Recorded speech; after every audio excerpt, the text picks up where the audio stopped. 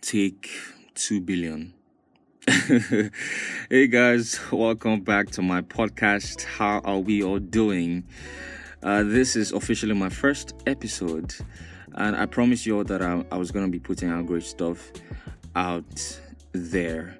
And by the grace of God, I'll keep on putting out great stuff. So, let's get right into the topic of discourse, or let's get into answering the question, why does God seem hidden?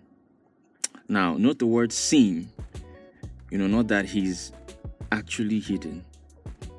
Now, most people ask, why aren't God's existence and identity more obvious? And that's a very valid question, no doubt. And I heard a student once ask, if God wants people to know he exists, why doesn't he just show up or write his name in the sky or something like that? And these are questions about the hiddenness of God, and people struggle with the reality that God seems present and active at certain times, but painfully distant and seemingly uninvolved at other times. Now, how can this be explained? I'll attempt to explain this. So, firstly, God is not as hidden as people sometimes believe. Now, the fact that you feel he's hidden doesn't mean he actually is. The fact that you don't feel his presence doesn't mean he's not present. You see, God is all-loving. He desires to have a relationship with individuals, and he has given humanity plenty of evidence in creation to indicate his existence. So let's look at some text from the Bible. Psalm 19 from verse 1 to 6, it says, the heavens declare the glory of God, the skies proclaim the work of his hands. Day after day they pour forth speech, night after night they reveal knowledge. They have no speech, they use no words, no sound is heard from them.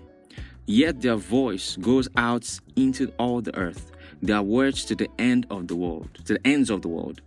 In the heavens God has pitched a tent for the sun. It's like a bridegroom coming out of his chamber, like a champion rejoicing to run his course. It rises at one end of the heavens, and makes its circuit to the other. Nothing is deprived from his warmth. Let's also look at Romans 1 verse 18 to 20. It says, the wrath of God is being revealed from heaven against all the ungodliness and wickedness of people, who suppress the truth by their wickedness, since what may be known but about God is plain to them, because God has made it plain to them. For since the creation of the world, God's invisible qualities, his eternal power and divine nature, have been clearly seen, being understood from what has been made, so that people are without excuse. So the intelligent design of creation points to an intelligent designer. Such things like our DNA, the complexity of it, that we can't even expound on in this episode. But we'll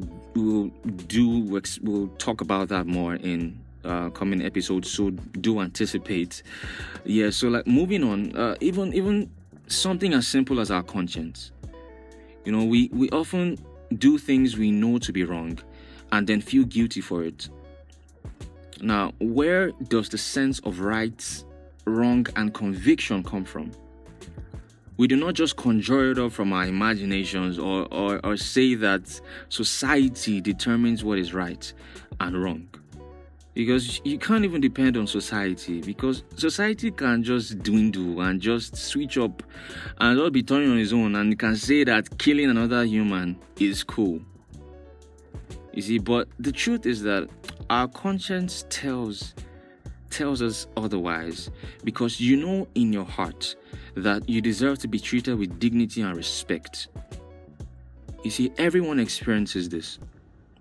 So listen, our awareness of wrong and right, or right and wrong, comes from beyond us.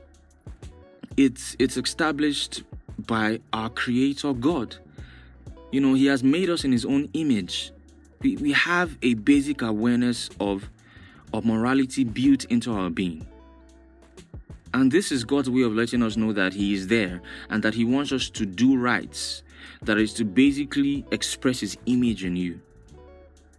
But however, people may choose to either suppress this evidence, wanting to be their own gods, as Romans 1 verse 18 talks about, or acknowledge it and turn to the one true and living God. You see, so secondly, human sinfulness has caused a breach, that is like a disconnect in mankind's relationship with God. So God's hiddenness is partly a response to sin, which he finds repulsive. And before you run off, he doesn't find the sinner repulsive, but the sin. Isaiah 45 verse 15 says, "Yes, you are a God who hides, God of Israel, Savior." So God sometimes hides from people because of their disobedience or indifference towards him. And just to clarify here, when I say like God sometimes hides, like, I'm not talking about hide and seek, like peekaboo. No, I'm saying basically he allows free will, basically, and it can also be like a form of judgment. Isaiah 59 verse 2 says, "But your iniquities have separated you from your God. Your sins have hidden his face from you, so that he will not hear." And we also see more in Micah 3 from verse 4. It says, "Then they will cry out to the Lord, but he will not answer them. At that time he will hide his face from them because of the evil they have done." So fundamentally, we must remember that it was us humans who hid first.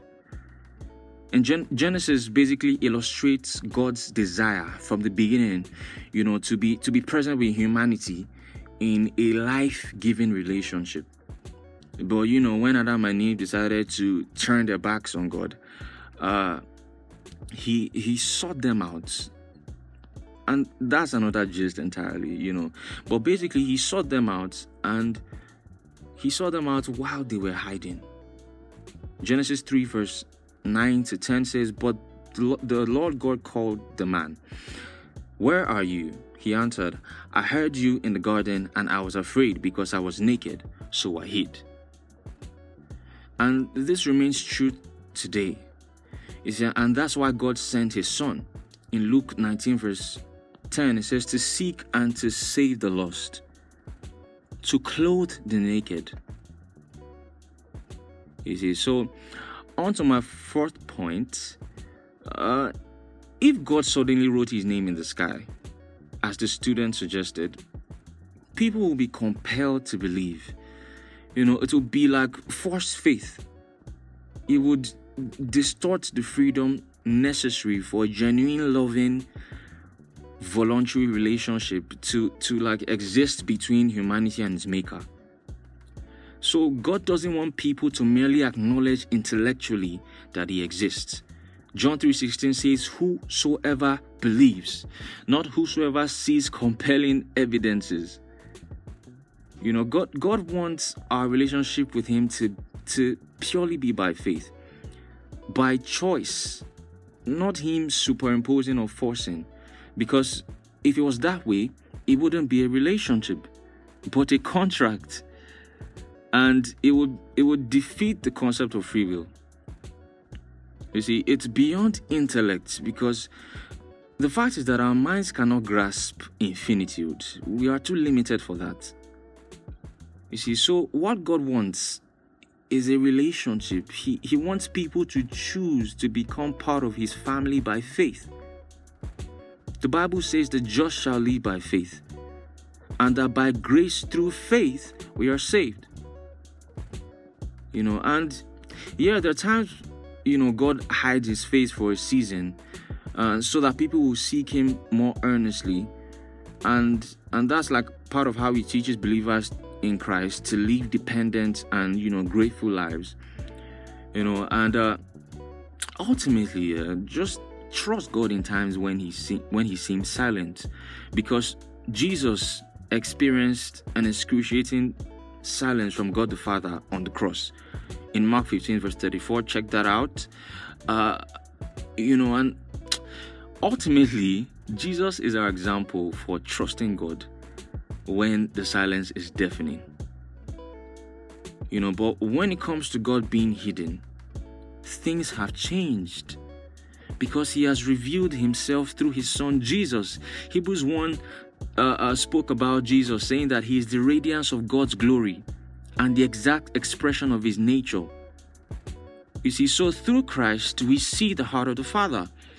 Even Jesus said, if you have seen me, you have seen the Father. So we can learn to trust God completely without completely understanding. We can rest in the promise God has given. He says, you will seek me and find me when you search for me with all your heart. So just like when you enter a plane, you don't always see the pilots, right? But you trust that you will land safely, right? So how much more God, who assures us, who in a sense, he gives us his credentials, saying, I'm able to keep you. You are kept in me. I have blessed you with every spiritual blessing in heavenly places. I gave you my best in my son. Why would you think I would withhold anything from you? You see, so think about that. If you feel like God has forsaken you or he has gone all silent on you, trust is just your feelings. Take a look at Jesus at the point of death.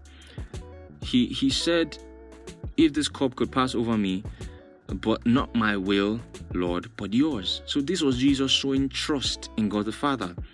Jesus said, he basically said that because he knew the nature of God the Father, that nothing can separate us from that love. You see, and in his death, there was a hope of resurrection. God said, he said, you will not leave my soul in Hades. So this is what I'll say. This is what I'll say to you. I'm not saying you should have blind faith, but consider the blind men who had faith. Consider the blind men who had faith. Check out Matthew 9 from verse 27 to 29 to get more insight on that. So basically, trust God. Trust in God and in his word in the midst of your doubts.